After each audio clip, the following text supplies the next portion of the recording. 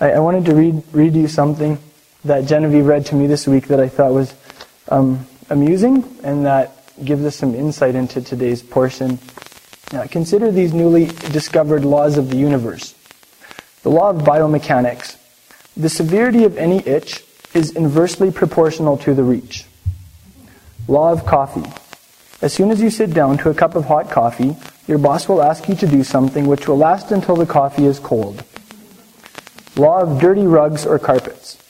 The chances of an open-faced jelly sandwich of landing face down on a floor covering are directly correlated to the newness and cost of the carpet or rug.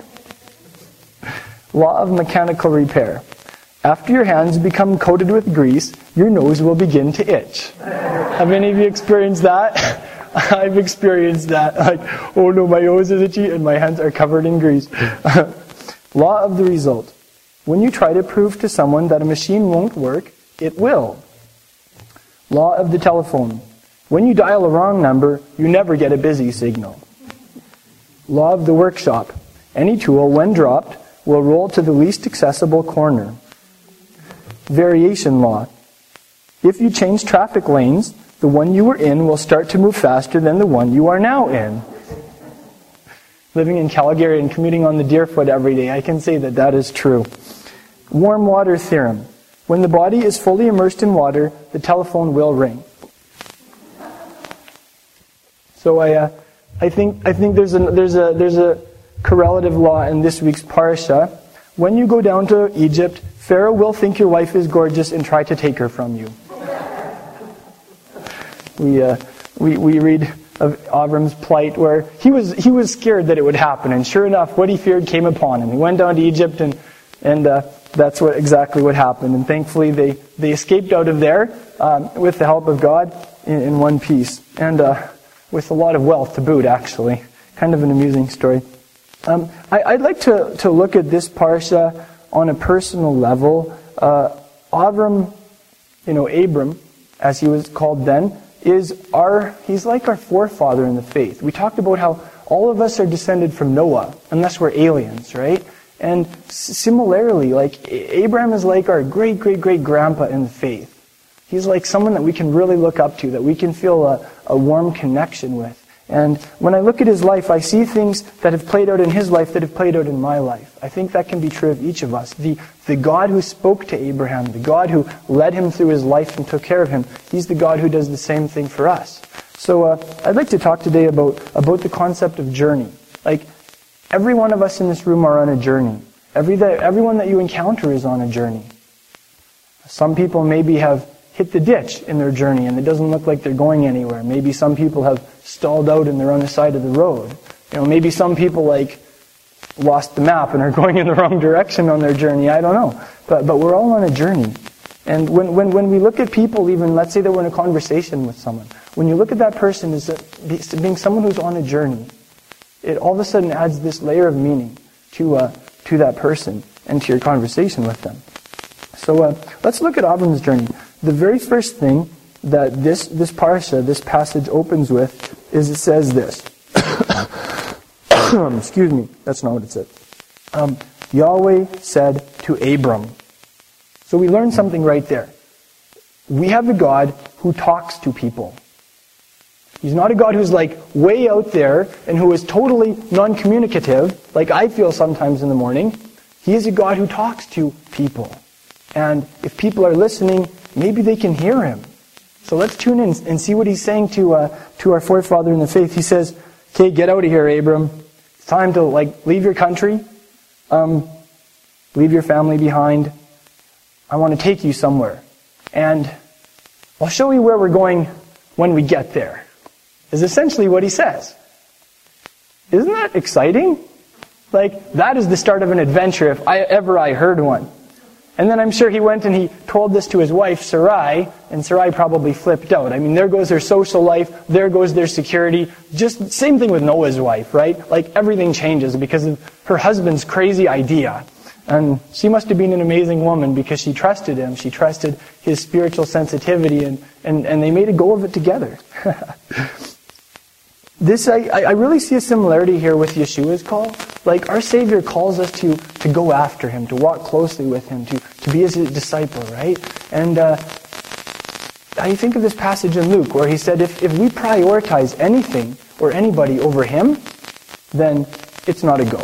We can't be His disciple. Like, He requires preeminence in our lives, in our priorities, in our schedules. In fact, sometimes we will have such an intense love for Him, such a devotion to what He's called us to, that, our love for Him, our relationship with other people compared to our love for Him is going to look like hatred or something. That's what He said. Maybe some of Abram's family members that he left behind in Haran, maybe they didn't feel so great about that. But it was his love for God that took him where God was calling him to be. Who here knows the word homeostasis? What is it? Homeostasis.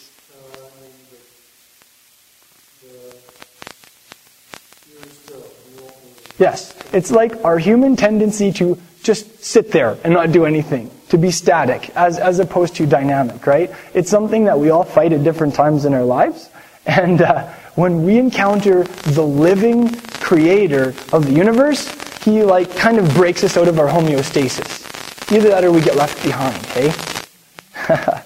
It's like, on a medical level, homeostasis is actually your friend. It's what keeps all of your organs and functioning, keeps your body temperature stable. It's a stabilizing factor, right? But when it reaches a psychological level, then it becomes less than healthy. So, here's something right off the bat that I get out of this passage. There are times in our lives where if we want to follow God, we're going to have to break out of the ruts. We're going to have to leave the ordinary behind. And we're going to have to enter into a state of motion. We're going to have to go. You'll see that, for instance, in the Gospels where Yeshua, where our Savior walks through somebody's life. Let's say you're Matthew the tax collector and you just sold out on your people. You're making a lot of big bucks from your tax collecting job because you're ripping everybody off and charging too much. And all of a sudden this famous rabbi that you heard about walks past your tax booth and he looks at you and he makes eye contact with you and he says, "Come follow me." And you're shocked. Because everybody hates you, especially the rabbis. But this rabbi just sees something in your heart, and he wants you. And right there, you have the choice to succumb to your homeostasis and just stay where you are and go about business as usual, or you can leave it behind, and you can follow him into that adventure, into the unknown. And that's what happened to Avram. He just got this call, and it was time to go. Yeshua, what does he do? He begins by saying, "Come," right? "Come and spend quality time with me. Come and let me change you. Come and sit at my feet and learn from me." And then eventually he says, "Go. Go into the world. Go and make disciples. Go in the mission that I've given you to help redeem humanity, to bring healing," hey? But either way, these are active terms. Come is an active term. Go is an active term. Yeah. So this is how the narrative of our forefather in the faith begins. It's no wonder Jewish people are so hyper, historically speaking, hey? I mean, they're always the movers and the shakers. They're always, you know what I mean? Well, now you know why. It must be in their genes or something. Yeah. Moving on, at the last chapter of this parasha, we see that God, speaks to Abraham on a very personal level, and he says, "Abraham, I'm giving you a new name. And I'm giving your wife a new name too." Abram's name before that was Avram, exalted father. And God said, "You are going to be the father of a multitude of nations. And so I'm giving you the name Avraham, father of a multitude." And what can we learn from that on a personal level about how he interacts with us? When we answer his call and we start going after him and we engage in that relationship, he's going to start changing you. You're going to enter into that transformative process. And it's going to reach to a point where he's going to say, "I'm giving you a new name." I'm not talking about legally changing your name or whatever, right? Although I know people who have done that. Ha ha ha ha ha. I'm talking he's giving you who you most truly are. He sees who you most deeply are. And it's almost like he gives you a pet name to express that. And let me ask you, do you think there could be some correlation there? In the first chapter, Abram leaves his family behind. He leaves where he grew up, essentially. And at the last chapter, he receives his new name. He receives his true identity. Do you think there could be something there? Do you think, how many of you have had people in your life who didn't want you to change, who wanted you to stay the same. Maybe some people in your life have been stalled on the side of the highway in their journey, or they hit the ditch big time, and they don't want anyone else to go anywhere either. Have you ever encountered someone like that? It's almost like it's possible to just sell out who you are and sell out your originality, your authenticity for just fitting into the mold, for being, quote, normal, right? The problem is when we buy into that, we want to try and make everyone else normal too.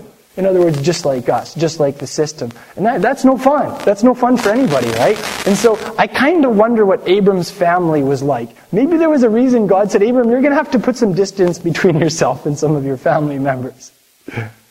What can we learn from this on our journey? When we follow Him, He gives us that identity, who He sees us to be. And sometimes there may result in some distance between you and some of your people from your past. Doesn't mean you don't love them or keep in touch with them, but you have to be who He's making you to be. You have to let Him give you your true name. This is something I see from this parsha. Another thing I love it from this parsha is God said, I'm going to bless you. Why did He say He was going to bless Abram? So he could have like a little bless me club and, sit there and count his money, stuff like that. It's in chapter 12. Why did He say, I am going to bless you? To be a blessing. He said, I'm going to bless you and you are going to be a blessing. Don't you love like from the very start, the whole point of this thing was missional. It was outward focused. It's, I'm going to bless you so you can bless the people around you. So your descendants, I'm totally paraphrasing now, but so your descendants, specifically the Messiah, can be a blessing to the world. Like, that was the mission. That is the mission that we are a part of today. And He also said, I'm going to make your name great. In other words, I'm going to make you famous. I'm going to make you popular. I'm going to make you a celebrity. Have you ever thought of Abraham as being a celebrity, as being popular? The whole concept of making your name great, it could imply that. What I get out of that for each one of us is, to the degree that God gives you influence, to the degree that God gives you some, makes your name great, whatever that might look like in your life, He's doing that because you have been called by His name. You are one of His representatives on the earth. And He does that, not so you can be like, oh yeah, it's so that you can point to Him, so you can bring fame to Him, so that you can use your influence to bring people closer to their Creator.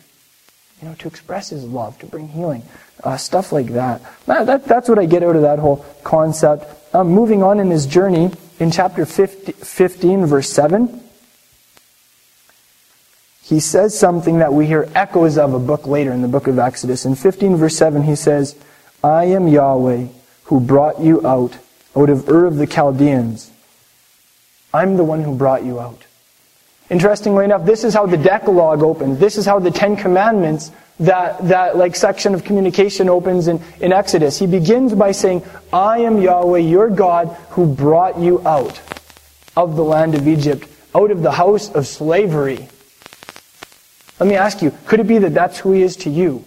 Could it be that He is the one who has brought you out of something, and that's how you know He is real? That's where you really encountered Him. Maybe He brought you out of an unhealthy situation of some kind. Maybe He brought you out of depression. Maybe He brought you out of an addiction. Maybe He brought you out of, you name it, all the stuff that tries to kill us in this world and kill our hearts. Maybe He brought you out of some system where everybody just walks around with their eyes glazed over and they just do stuff because that's how they've always done it. He's saying, I am the one who brought you out. And that started all the way back with Abram. Okay, you know the term emergent? Emergent is kind of a charged term in the Christian world, right? It has a specific connotation. But just think about this for a second. On a neutral level, Abram was the first emergent in the Bible. Abram was emergent. He emerged out of a system. Israel is an emergent people. They emerged out of Egypt to go to the land. Kind of playing with this word, right? So Abram was emergent. In that regard, we are emergent. And I'm using that term in a very neutral one, right? I'm not using it in the nuances that it sometimes has in the Christian world today. Okay, here's another insight on our journeys. In 16 verse 8, we encounter someone else who's on a journey. Hagar. Abram and Hagar have a baby, and Sarah is really upset by some of the things that are happening in the situation. So she treats Hagar relatively abusively from what it looks like, and Hagar takes off. And then the messenger of Yahweh, the angel of the Lord, he finds Hagar in this wilderness, like she's dehydrated, she's going to die, she doesn't have a clue where she is. And this is what he says to her in 16 verse 8. He says, Hagar, Sarai's maid, where have you come from? And where are you going?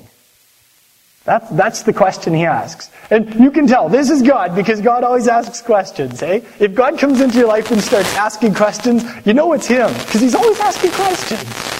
And, that is an excellent question to let Him ask each one of us. Where have you come from, and where are you going? Because, sometimes it's possible to focus on where we've come from and to forget about where we're going.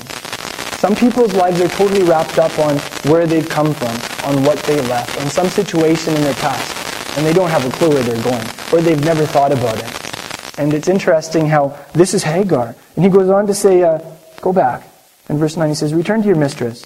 Submit yourself to our authority. And that's not to say that, you're supposed to go back to situations that are unhealthy. But I see something here. I just see that, it's important for each one of us to know where we're going in the journey. I've encountered people in the Messianic movement, and they know very well where they've come from. Quote, we have left the church.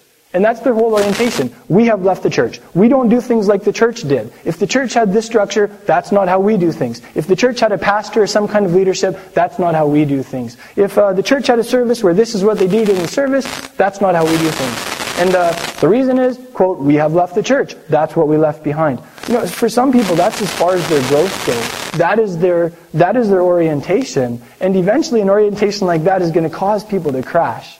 Because we don't only need to know where we've come from. We need to know where we're going. Yeah. So that's a practical thing that I've observed in the Messianic movement. We can't just be running away. We need to be following His call. The last observation about Avram's journey, this is something that I think Colin really challenged me in originally, actually. I remember a couple of years ago, when we were both still, 100% single, and Colin said, you know what, this verse has really been challenging me lately. It was like Genesis chapter 17, verse 1. This is Avram's 99 here. So he's been walking with the Almighty for a while, right? And this is what God says to him. He says, I am El Shaddai, I'm God Almighty, walk before me and be blameless. That's how the NASB renders it. But the Hebrew there says Hitalech lefanai v'yed tamim. And what it means is, the word there for walking is walk yourself. Make yourself walk. It has the idea of Abram, walk intentionally with me. Choose to do life with me. And that word there for blameless, I like how Art Scroll, an Orthodox Jewish translator, renders it. They say, be wholehearted. And that's a very good translation. Choose to walk with me. Make yourself, do life with me, and be wholehearted about it. That's kind of the idea. And I remember Colin, do you remember that? It was like 4 or 5 years ago when we were working in Alberta and we were just coming back and you said God really challenged you with that. And it hit me too. I was like, I don't want to just kind of hit cruise control in my relationship with God. I don't want to just kind of just kind of go mindlessly in my spiritual life. I want to be wholehearted about it. I want to choose every day to engage, hey? And so one thing for us was, we were living in pretty close proximity to each other at the time as brothers. We started praying every morning, getting up and praying together. And then you too. Right, Christopher? I think you were still working in Alberta, and then we were back in Saskatchewan. But that was one practical way we started being wholehearted. We'd get up and we would pray the first thing. And I don't just mean a little preliminary prayer. I don't just mean when you're so groggy you can't even think. I mean we would really get into it. We would really cut loose. And that was a way that he challenged us to be wholehearted. What's that going to look like for you? What is it going to look like for you to engage, to be wholehearted, to do every hour with our Creator who's so close to us? Yeah, those are some questions to think about. Moving on from there, I want to talk about some first mentions here. Like, this is still really early on in the Bible, right? And there are quite a few things here that pop up for the first time. And some of them are rather fascinating. Let me ask you a pop quiz question. Who is the first person in the Scriptures to be blessed? No, not Ishmael.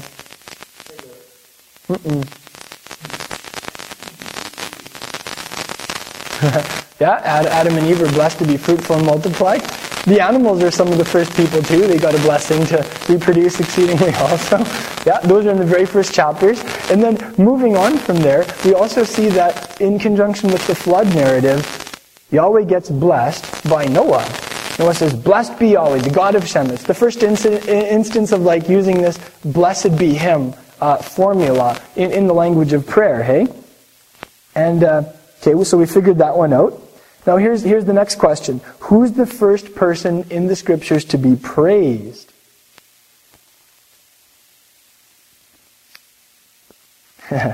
It's in this week's parsha.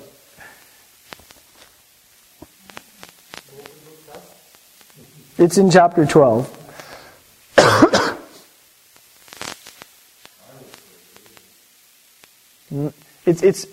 Yeah, that could be, but specifically it says that someone was praised. It's in 12 verse, that's correct. The first person in the Holy Scriptures to be praised is Sarah, because she was gorgeous. It says, Pharaoh's officials saw her and praised her to Pharaoh, and the woman was taken into Pharaoh's house. That's exactly the worst case scenario that Abram was afraid would happen. Let me ask you, who here I guess it says right there that it was Pharaoh's officials. But I'm not going to zero in on that so much, but I want to zero in on the concept of praise. Because the root word in Hebrew for praise is something that's really relevant to how we praise God. And also how we relate to each other sometimes. The Hebrew, can anyone tell me what the Hebrew word for praise is? Hallel, that is correct. We all know hallelujah, right? Praise Yah. So Hallel is the Hebrew word for praise. Now the root of Hallel is halal. It's a verb, and do you know what it means? It means to shine with light. So the idea of praising has something to do with shining with light, like glowing. Yeah. Let's look a little farther into that. Okay, here's another example. I'll just give you another linguistic example. In Ezekiel, you remember the morning star. There's this spiritual entity that's called the morning star. He wasn't a good guy, actually. And actually, I think some really old English Bibles translate that term as Lucifer. And the Hebrew there is Hillel. Everybody say Hillel. That's the word in Hebrew translated as Lucifer in English. Someone who's shining with light. A very illuminated being. Isn't that interesting? That's how Satan is described. Yeah. So anyway, let's go back to the concept of praise here. I'm just giving you some context here. What I get out of this is, to praise someone is to make that person shine. To make their image shine. Their reputation shine.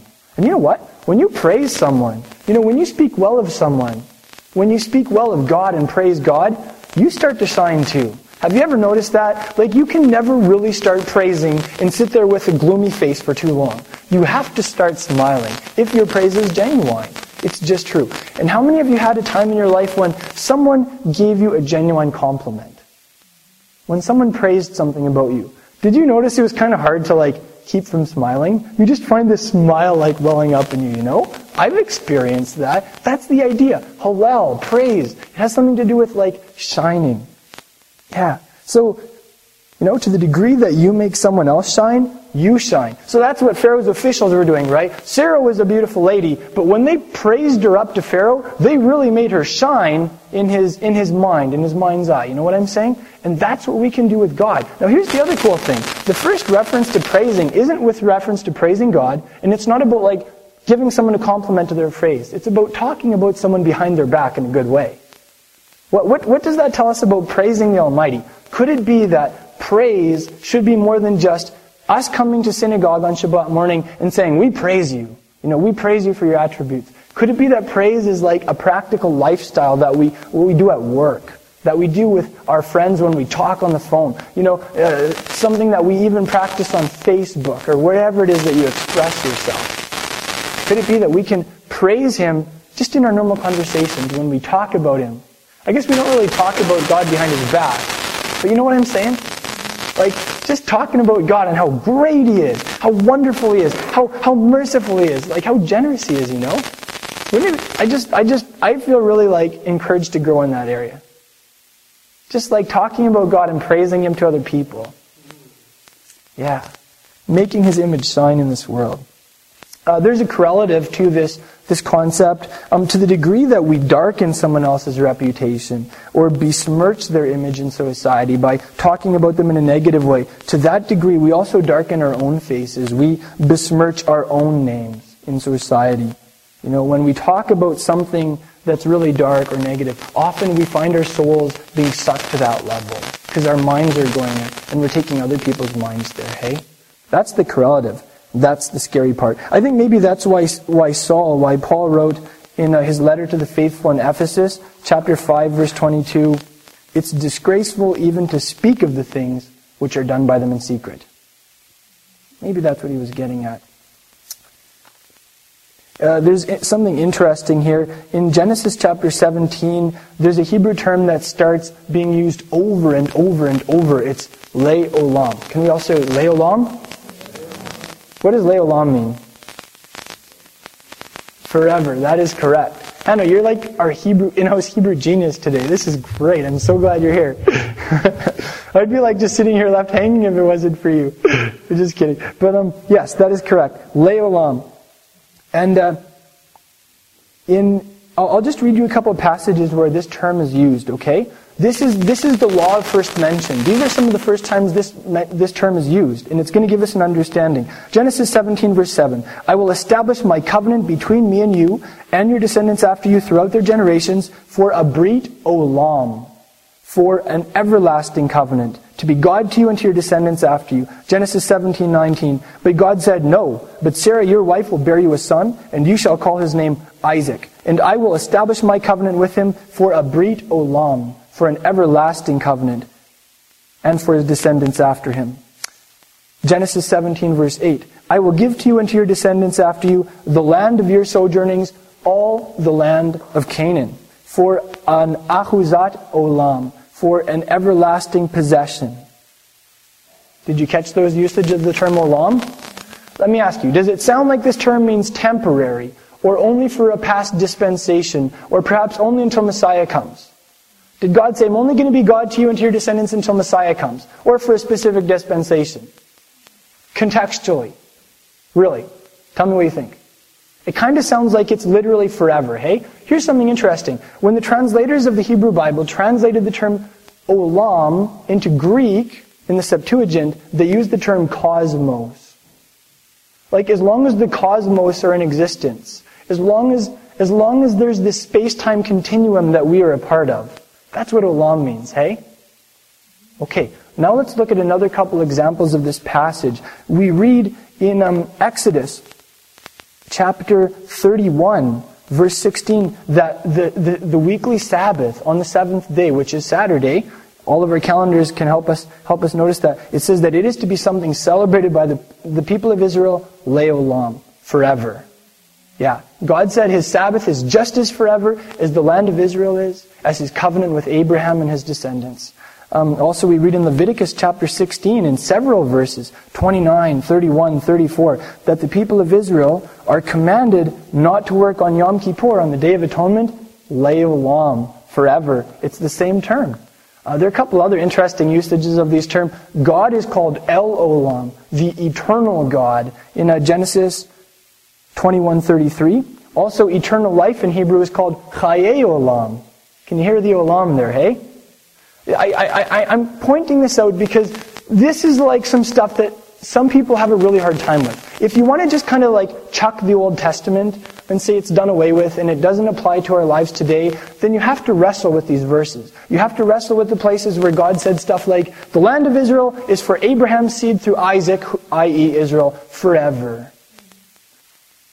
The Shabbat is something to be celebrated by my people forever. Yom Kippur is a day to be taken seriously, a day not to be worked on forever. These are verses to be wrestled with. And some people will say, well, le'olam, it means temporary or for a past dispensation or until Messiah comes. But, it just doesn't work. It just doesn't work. Hey, here's a cool quote from Yeshua about Abraham, really relevant. John 8:39, Yeshua says, "If you're Abraham's children, then do the deeds of Abraham." So in other words, like if you claim to be descended from him in terms of your faith, then you should be doing the same stuff as he did. The term for Abraham's children is B'nai Avraham. The term for like his deeds is Maaseh Avraham. So in Hebrew, he's like saying, if you're B'nai Avraham, then do Maaseh Avraham, is the idea. Maybe we could look at a couple of things that Abraham did in this parasha. I mean, we've already been doing that, but let's continue. Firstly, this is cool. In Genesis 14, this figure kind of shows up out of nowhere. We don't really have any details about his background. His name is Melchizedek. Pretty exotic sounding name. It means like the righteous king. It has to do with being a righteous king. And he is a king of this city-state called Salem, which most historians would say is Jerusalem. So he's like a really early king of Jerusalem. And he comes out and he's actually a priest of the one true God, and he blesses Abram. Like Abram's the big guy in the faith, right? He's like the hero. And here's this king appearing and blessing Abram. And Hebrews points out that, generally speaking, it's like the lesser person who's blessed by the greater. So Melchizedek is this massive figure, hey? And of course in the book of Hebrews it goes on to say that Yeshua is a king like Melchizedek. Yeshua is a priest in the order of Melchizedek, which is why he can be a priest of God and not be descended from the tribe of Levi, not be from the Aaronic household. And of course we'll be going into that when we look at Hebrews. But I really love the practical side to this. What does Melchizedek bring? He brings out some bread, he brings out some wine, and they have this fellowship meal or something. Let me ask you, have you ever done that? Have you ever had a fellowship meal involving maybe some bread and some wine or something? We do that every Shabbat, don't we? We have the cup and we bless him for the cup, for the fruit of the vine, and we break bread together and we bless him for that. Well, that is an ancient tradition going all the way back to our forefather Abraham. Isn't that cool? That is part of an ancient tradition. And of course, there's some really meaningful symbolism also about that. Maybe we can talk about that while we do oneg, while we have our fellowship meal together. Abram's response is to cut this guy a tenth of all the stuff that he got from this, the booty from this battle. It says he gave him a tenth of everything. This was, interestingly enough, this whole concept was before the giving of the Torah, like generations before the giving of the Torah. Jacob also practiced that. So, we could say that one of the Maaseh Avraham, one of the deeds of Abraham, is to cut a tenth of our income and give it to the Almighty. So, for Abraham's children in the faith, this is a good thing to practice. This is something that our forefather Abraham himself did. Here's another area in which Abraham was exemplary. Abraham wasn't just a spiritual man. Abraham was also a very shrewd businessman. He did very well for himself. He was exceptionally wealthy by the end of his life, and he faced crises and business. His business was jeopardized on a level that most corporations will never face in their lifetime. And you know what? He came through it very well. So we have some things to learn about Abram on a business level. I'll share one with you here. In 1522, the king of Sodom wants to kind of strike up a business deal with Abraham here. Try and get some of the goods back. Oh, thank you, Genevieve. 1422. Excuse me. And this is Abram's response. I have sworn to Yahweh, El Elyon, possessor of heaven and earth, that I'm not going to take a thread or a sandal thong or anything that's yours, for fear that you would say, I have made Abram rich. I will take nothing except what the young men have eaten and the share of the men who went with me. Then he lists his 3 covenant allies. So here's something that I get out of this passage. On a business level, we can choose our investors and associates with care. We can ensure that our connections are with honorable corporations and businesses and individuals. It's better, we learn from Abraham, to turn down a business deal than risk jeopardizing our corporate name through partnerships on any level. shady personages or organizations.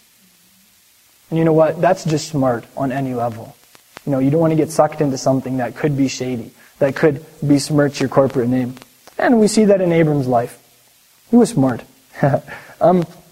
In two instances in Genesis 15, verses 2 and 8, Abram addresses the Creator as Adonai Yahweh.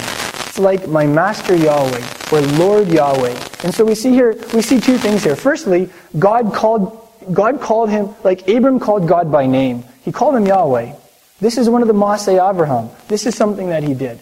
And you know what? That's why we call God by name in our congregation. That's why we pray to him as Yahweh, because that's his original name. We also notice, though, that he used titles when he referred to God. He called him Adonai. He called him my Master, my Lord. So he didn't use God's name in a flip way, in a casual way. He used it respectfully. He didn't just use God's name, but he incorporated titles of God into his prayer life also. In the Hebrew course that I'm producing, I have several pages of Hebrew titles of God. And we're just going to go through them and learn them. They really can enrich your prayer life. So that's something I'm looking forward. That'd be kind of cool. Maybe I'll just share some of those with you sometime as a sneak preview or something. Okay, here's something interesting. And I want you to hear me out on this one, okay? Nobody rush up and strangle me before I'm done talking about this section, okay? I don't want anybody to throw anything at me until I say, okay, I'm done saying this. I'm done my share. What do you think, okay? Okay. In 16 verse 2, Abram gets in trouble because he listened to his wife. Ladies, I'm not going to encourage your husbands not to listen to you, okay? Just let's look at this for a second.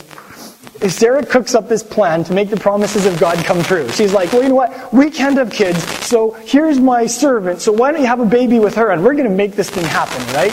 And then it says, and Abraham listened to the voice of his wife. And Ishmael was a great kid. He brought a lot of joy, but it also caused some serious problems down the road, including on the news today, Islamic terrorists blowing themselves up who claim they descend from Ishmael.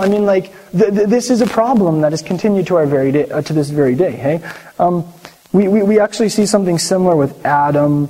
It says specifically in Genesis 3:17, because you listened to the voice of your wife and have eaten from the tree about which I commanded you, saying, don't eat it. Then, cursed is the ground, etc. Okay, what I'm not saying here is men shouldn't listen to their wives. But what I am saying is, here are two instances of people who we look up to as our forefathers in the faith. And they had a weakness of not cultivating their own spiritual lives, of not listening to God for themselves. Instead of going to God and hearing what God had to say, they just kind of did what their wives told them. Maybe they let their wives be the spiritual person in the family, while they just kind of sat on the couch and watched football and had a beer or something. You know what I'm saying? What I'm saying is, sometimes males have a tendency to just let women be the spiritual ones. And we see this in the life of Adam. We see this in the life of Abram. And sometimes, you know what? Things don't go so very well when us guys check out of the picture. That's what I get out of this. So, is anyone going to stone me for saying that? So guys, you know what? Sometimes I'm tempted to do that. It's a very male thing. I just encourage you, be passionate about pursuing God, about developing your spiritual life. Be the first to say, you know what? Let's pray about this. Don't let your wife be the one to say that. Be the one to say, let's pray about the situation right now. Yeah. What is it? Is it a matter of okay, here's a misconception. Women sometimes can kind of be more naturally inclined to being spiritual. That's kind of like a conception out there, right? Women are the more naturally spiritual ones. And then guys are, they like to go and work on the truck or whatever. It isn't true. Men are spiritual too, but sometimes males express their spirituality in different ways than females. Sometimes men express their spirituality in ways that don't seem spiritual. This is something that I've observed. It's something I've observed in myself. It's something that Genevieve and I have had to communicate through sometimes, And but there's this call here to develop our inner spirituality, to hear His voice for ourselves. I've encountered the idea that, because women are naturally more spiritual, they should be the ones who provide all the spiritual discernment in the home. They should be the ones to hear from God. And I disagree with that idea. I've seen that as an excuse that men have used to just put too much on their wives. Their wives are expected to be spiritually discerning and to hear from God, and the husband can just kind of just check out, I don't think it should be an either or. Here's what I think. I think we as married couples, if you're an individual or with friends or whatever, we should be hearing from God together. It shouldn't just be, this is the person who hears from God. Hopefully married couples will be praying together. Hopefully they'll be discerning things together. Hopefully they'll be hearing the voice of God together. Hopefully it doesn't have to be an either or, hey? I'll give you a little picture here. Just this whole thing of sometimes when a woman is expected to be the spiritual one, I'll give you a picture of what that looks like on a soul level. Genevieve, do you want to help me with this? You can just stand there by the chair.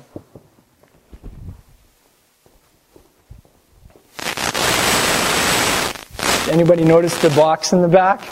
My props box. You just stand right there is great. Okay, it's kind of like, let's say that this here represents the responsibility to hear from God in the area of your finances. Now, there are two sleeves in here, right? Ideally, this is a really big coat, and we should be able to both get into this coat. I didn't think of doing this part, but let's see if it'll work. See, we can both get into the coat together, right? This is the way it's supposed to look. We wear the coat together, right? We carry it together. Unfortunately, often what happens is the wife gets the coat dumped on her, like this, okay? So let's say that's that one. Okay, let's say that this coat here represents, let's say Torah study. This coat represents Torah study. Initiating conversations about spiritual realities, about things that really matter. And, again, we should be wearing this coat together. We should both be initiating stuff like that. If you want to try to put it right on, sure. Unfortunately, sometimes the wife gets that coat dumped on her too, right? And then, now here's another coat. What does this one represent? What? My hunting coat. Okay, yeah. No, I don't know. Maybe this one represents spiritual discernment. Discerning maybe influences that are negative. Maybe that come into our children's lives. Or maybe some teacher on the internet. And this is something that we males, we should be on guard for. We should be watching for. We want to be protectors of our home. Unfortunately, sometimes the wife gets the spiritual discernment coat dumped on her too. And I don't know, here's another coat. I don't know what this one represents, but this one gets dumped on the wife too. And then here's another spiritual coat, and this one gets, and before you know it, it's just, she's almost falling over. You know what I'm saying? She wasn't made to bear that mantle. That's a mantle that can only be borne together. And so we want to take those coats. We want to take all those coats off.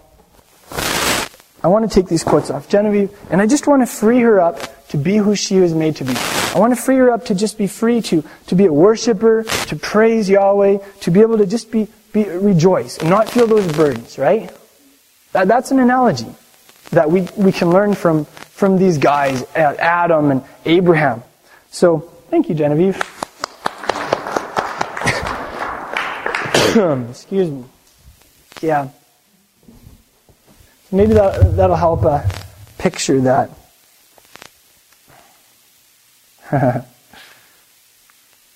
Here's another practical application from the life of Abraham. Genesis 17:21. If you just read this in English, you're going to miss the import of it. 17:21, he says, "My covenant I will establish with Isaac, whom Sarah will bear to you at this season next year." Guess what the Hebrew word for season is there? It's a moed. That is correct. That is the term that is translated in other places, like Leviticus 23, the list of the festivals that God has given His people as appointed times. I will visit you Sarah will have a baby next year at this moed. Now, we learned in Genesis 1 that from the very beginning, God created the moon for that lunar calendar. And that's the calendar that Israel has always used to know when to do festivals like Passover, like the Day of Trumpets, right? What that tells me is God visits people supernaturally. He gives He gives promises, not just randomly or on whatever day of the calendar, but he visits people on his appointed times. Very early on in the game, we see that this is one of the ways of God. We also see this in the book of Acts. Cornelius had an angelic visitation, and the result was his whole family was saved. He got to hear the gospel, and the Holy Spirit came upon them all. And do you know when that angel visited him? At the time of the afternoon offering. He was praying at the traditional Jewish hour of prayer in the afternoon. And the result was he was open spiritually, his senses were attuned, and he was able to receive that angelic visitation. I think this is something that we've really lost touch with in the body of Messiah. I mean, we've so wanted to be free that we've just thrown away. I think we've thrown out the baby with the bathwater. I think we've thrown away one of the ways of God. You know, we've thrown out God's calendar. We've ignored it. We don't study it. We're not in touch with it. You know, generally speaking, as the body of Messiah. And, you know, we pray for revival. We pray for the glory of God to come. These are good things. These are things that I pray for. But something that I sense the Holy Spirit saying is, when you return to my ways, then I will return to you, and my glory will return to you. He supported the idea that the whole Torah is for all of God's people, and they are obligated to keep the whole Torah. You know, and they were quite critical of a specific organization that maybe was questioning that stance. And I just thought, you know what? Like, I looked at this was a couple times, and I was like, I don't know. Do you keep the whole Torah? Like, you know, when you started keeping the Torah, you didn't run to the doctor and get circumcised. Maybe you should do that if you think the whole Torah applies to you. You know, a couple times I thought, you know, you're saying this, but you're not wearing tzitzit, and tzitzit represent keeping all of God's commandments. Why don't you start with tzitzit before you start criticizing other people? You know, so regardless of what stance we take, what I would say is, let's stay true to our stance. If you believe that the whole Torah is for you, then live according to the whole Torah. You know, in the grace of God, by the power of the Holy Spirit, live according to the whole Torah. But don't be hypocritical and say that you support one law and then not practice one law in your own life. On a practical level, that would be my encouragement. Okay, let's talk about identity and essence here for a couple minutes. This will be something that spans both the Torah portion and our reading from 1 Peter. Avram in Genesis 14:13 is called Ha-Ivri, the Hebrew. Abram the Hebrew. He's the first person to be called a Hebrew. And this has two meanings, and both of them are relevant because we believe in Abraham's God. On a spiritual level, we're his kids, right? So if he is called the Hebrew, then to some degree, maybe we're like Hebrew too or something, whatever Hebrew might mean. Let's look at what it actually means. Firstly, Hebrew means someone who is descended from Eber, someone who speaks the language of Eber. Eber was around like at the time of the Tower of Babel when all the languages were confused. So the people who spoke Eber's language were called Hebrews, and the language that they spoke was called Hebrew, right? That's kind of the whole idea. If you're descended from Ever, and then you speak Ivrit, and you are Ivri. Those are the Hebrew terms there. Here's the other thing that it means. To avar is a verb. Like, you know, in Hebrew, the root of Hebrew, it means to cross over. Okay? To make a transition from one state to another state. To change locations, shall we say. And like on a practical level in the ancient world, it meant someone who's from the other side. Someone who is like foreign to some degree. An immigrant. That tells me something. It tells me that like part of this thing of being the spiritual descendants of Abram is being people who are crossing over from one place to another. People who are like immigrants somehow.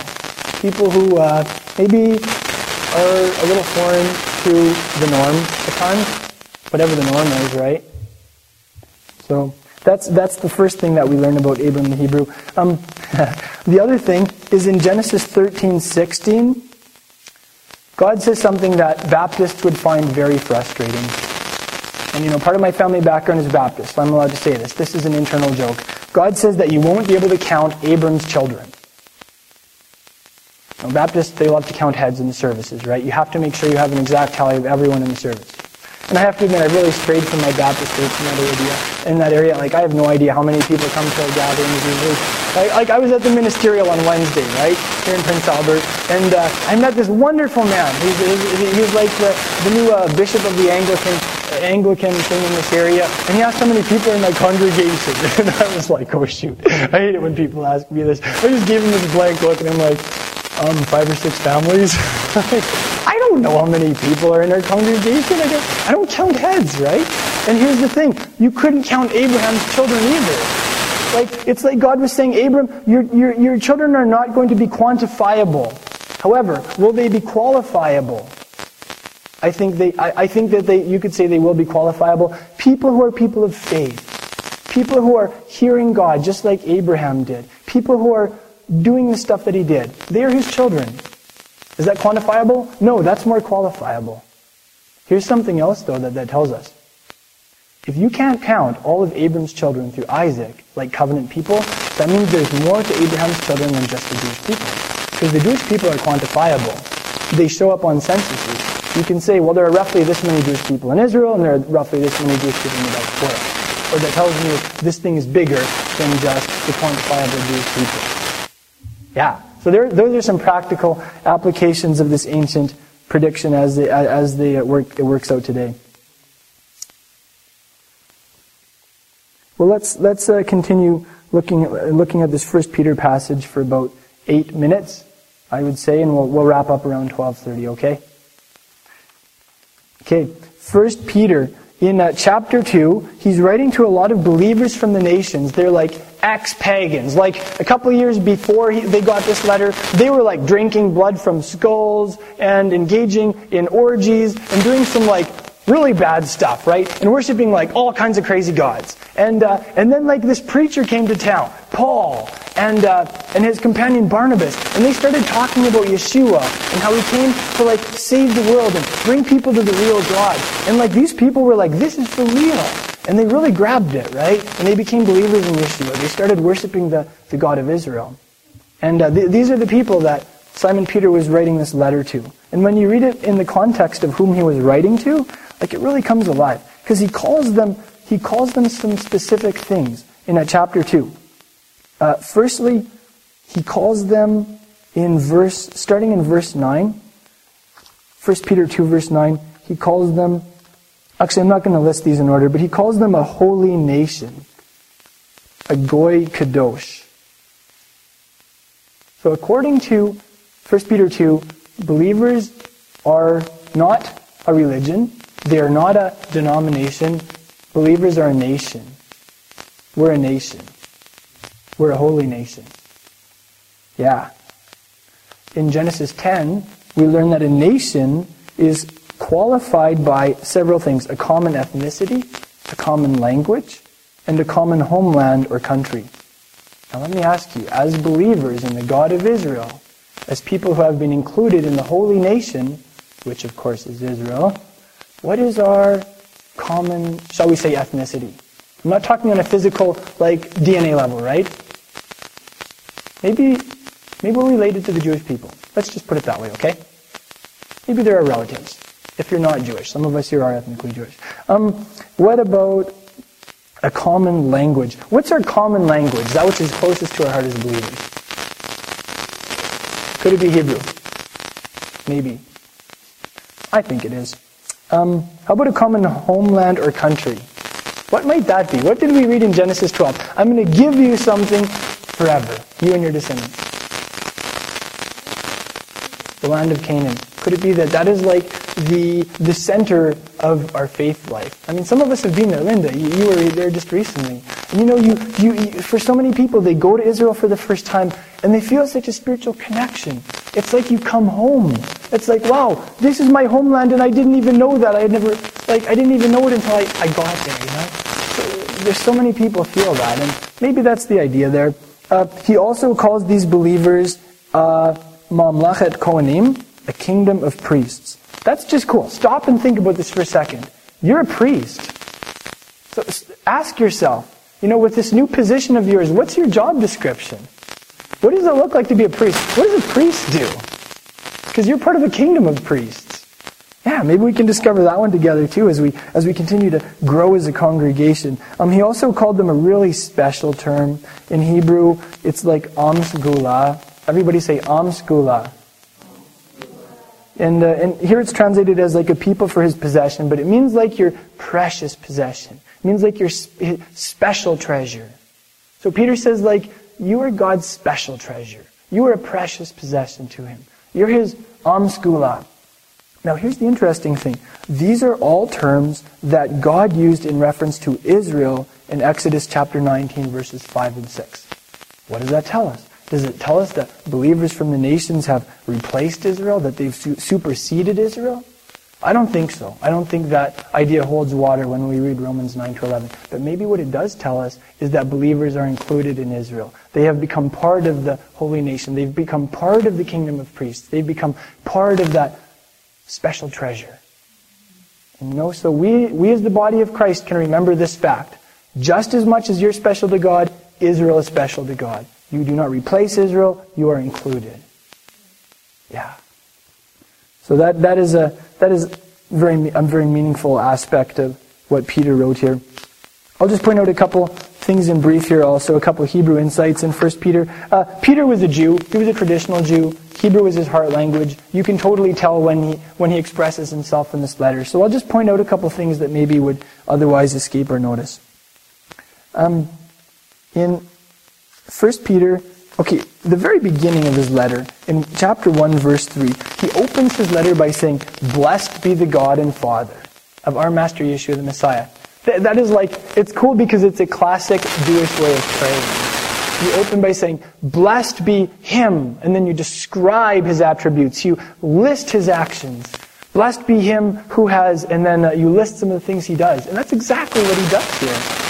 Interestingly enough, two of the very first things he mentions is the fatherhood concept and the power of God in raising Yeshua from the dead. And when you look at the core of the synagogue service, the very most important traditional Jewish prayer that was prayed by Peter 2,000 years ago and that is still prayed today, two of the very first areas of prayer that are mentioned are fathers, avot, and the power of God in resurrection, Gevurah. It's just cool that you can totally hear Peter being in touch with this as he opens his letter.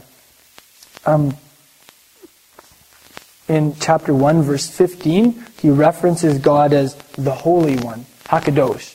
In early rabbinic literature, he's often called Hakadosh Baruch Hu, the Holy One, blessed is He. I just love that term, referring to God as the Holy One. Blessed is He. Blessed is He. In chapter 1, verse 11, we discover that the prophets, Isaiah, Jeremiah, Hosea, all of these prophets of Israel in ancient times, there was a spirit speaking through them. And do you know whose spirit it was? It was the spirit of Messiah. Messiah's spirit was around 3,000, 4,000 years ago. And you know what? There's a spirit in you. And it's that exact same spirit. It's the spirit of Messiah speaking through you when you let Him. And let me ask you, who does the spirit of Messiah talk about?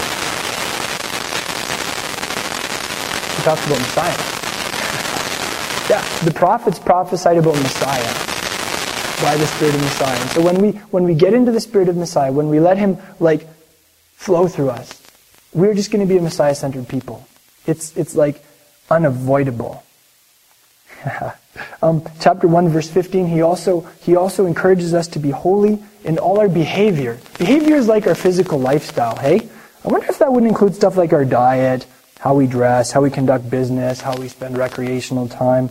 I don't know. Do you think maybe Peter viewed the Bible that he and his rabbi Jesus read for their whole lives? Do you think maybe he viewed the Torah as maybe the standard of what that practical lifestyle holiness could look like in terms of diet, stuff like that? Yeah, good chance. I think so.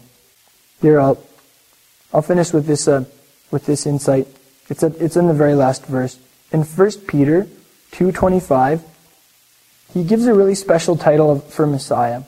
He says that you were continually straying like sheep. You were getting distracted, you were wandering off, you were going all over the place. But now you've returned to the shepherd and the guardian of your souls. And I don't know, maybe some of us don't identify very well with the concept of a guardian. Like, what, a legal guardian, But I'll give you the underlying Hebrew term here. The Hebrew term is mashgiach. Can we all say mashgiach? I don't know, maybe that doesn't sound like a very warm tone. I mean, out of the Hebrew words that I know, that one sounds a little out there, mashgiach. But that's the idea. Now here's the cool thing. Mashgiach is the word that continues to be used in the Jewish world today. And it does have the connotation of an overseer or a supervisor, but it also has the connotation of a spiritual guide. In a Jewish college, for instance, in a yeshiva, you have someone, and his official job description is as a mashgiach ruchani. A mashgiach ruchani. That means a spiritual mashgiach, a spiritual guide. And this guy's whole job is just to engage with students, help them grow spiritually, be there for them when they need it, someone to talk to, someone to give wise counsel. That's the idea of a mashgiach ruchani, right? And that's Yeshua. That's who he is to us. So I wanted to share that with you because it's a very meaningful term. It's one that, from all appearances, Simon Peter coins in reference to Messiah. And it also is a very meaningful Jewish term. In fact, maybe we can't even understand that term outside of that Jewish context. So, I'm thankful that we have a Messiah who's engaged in our life, who has called us to follow him, who is present with us today.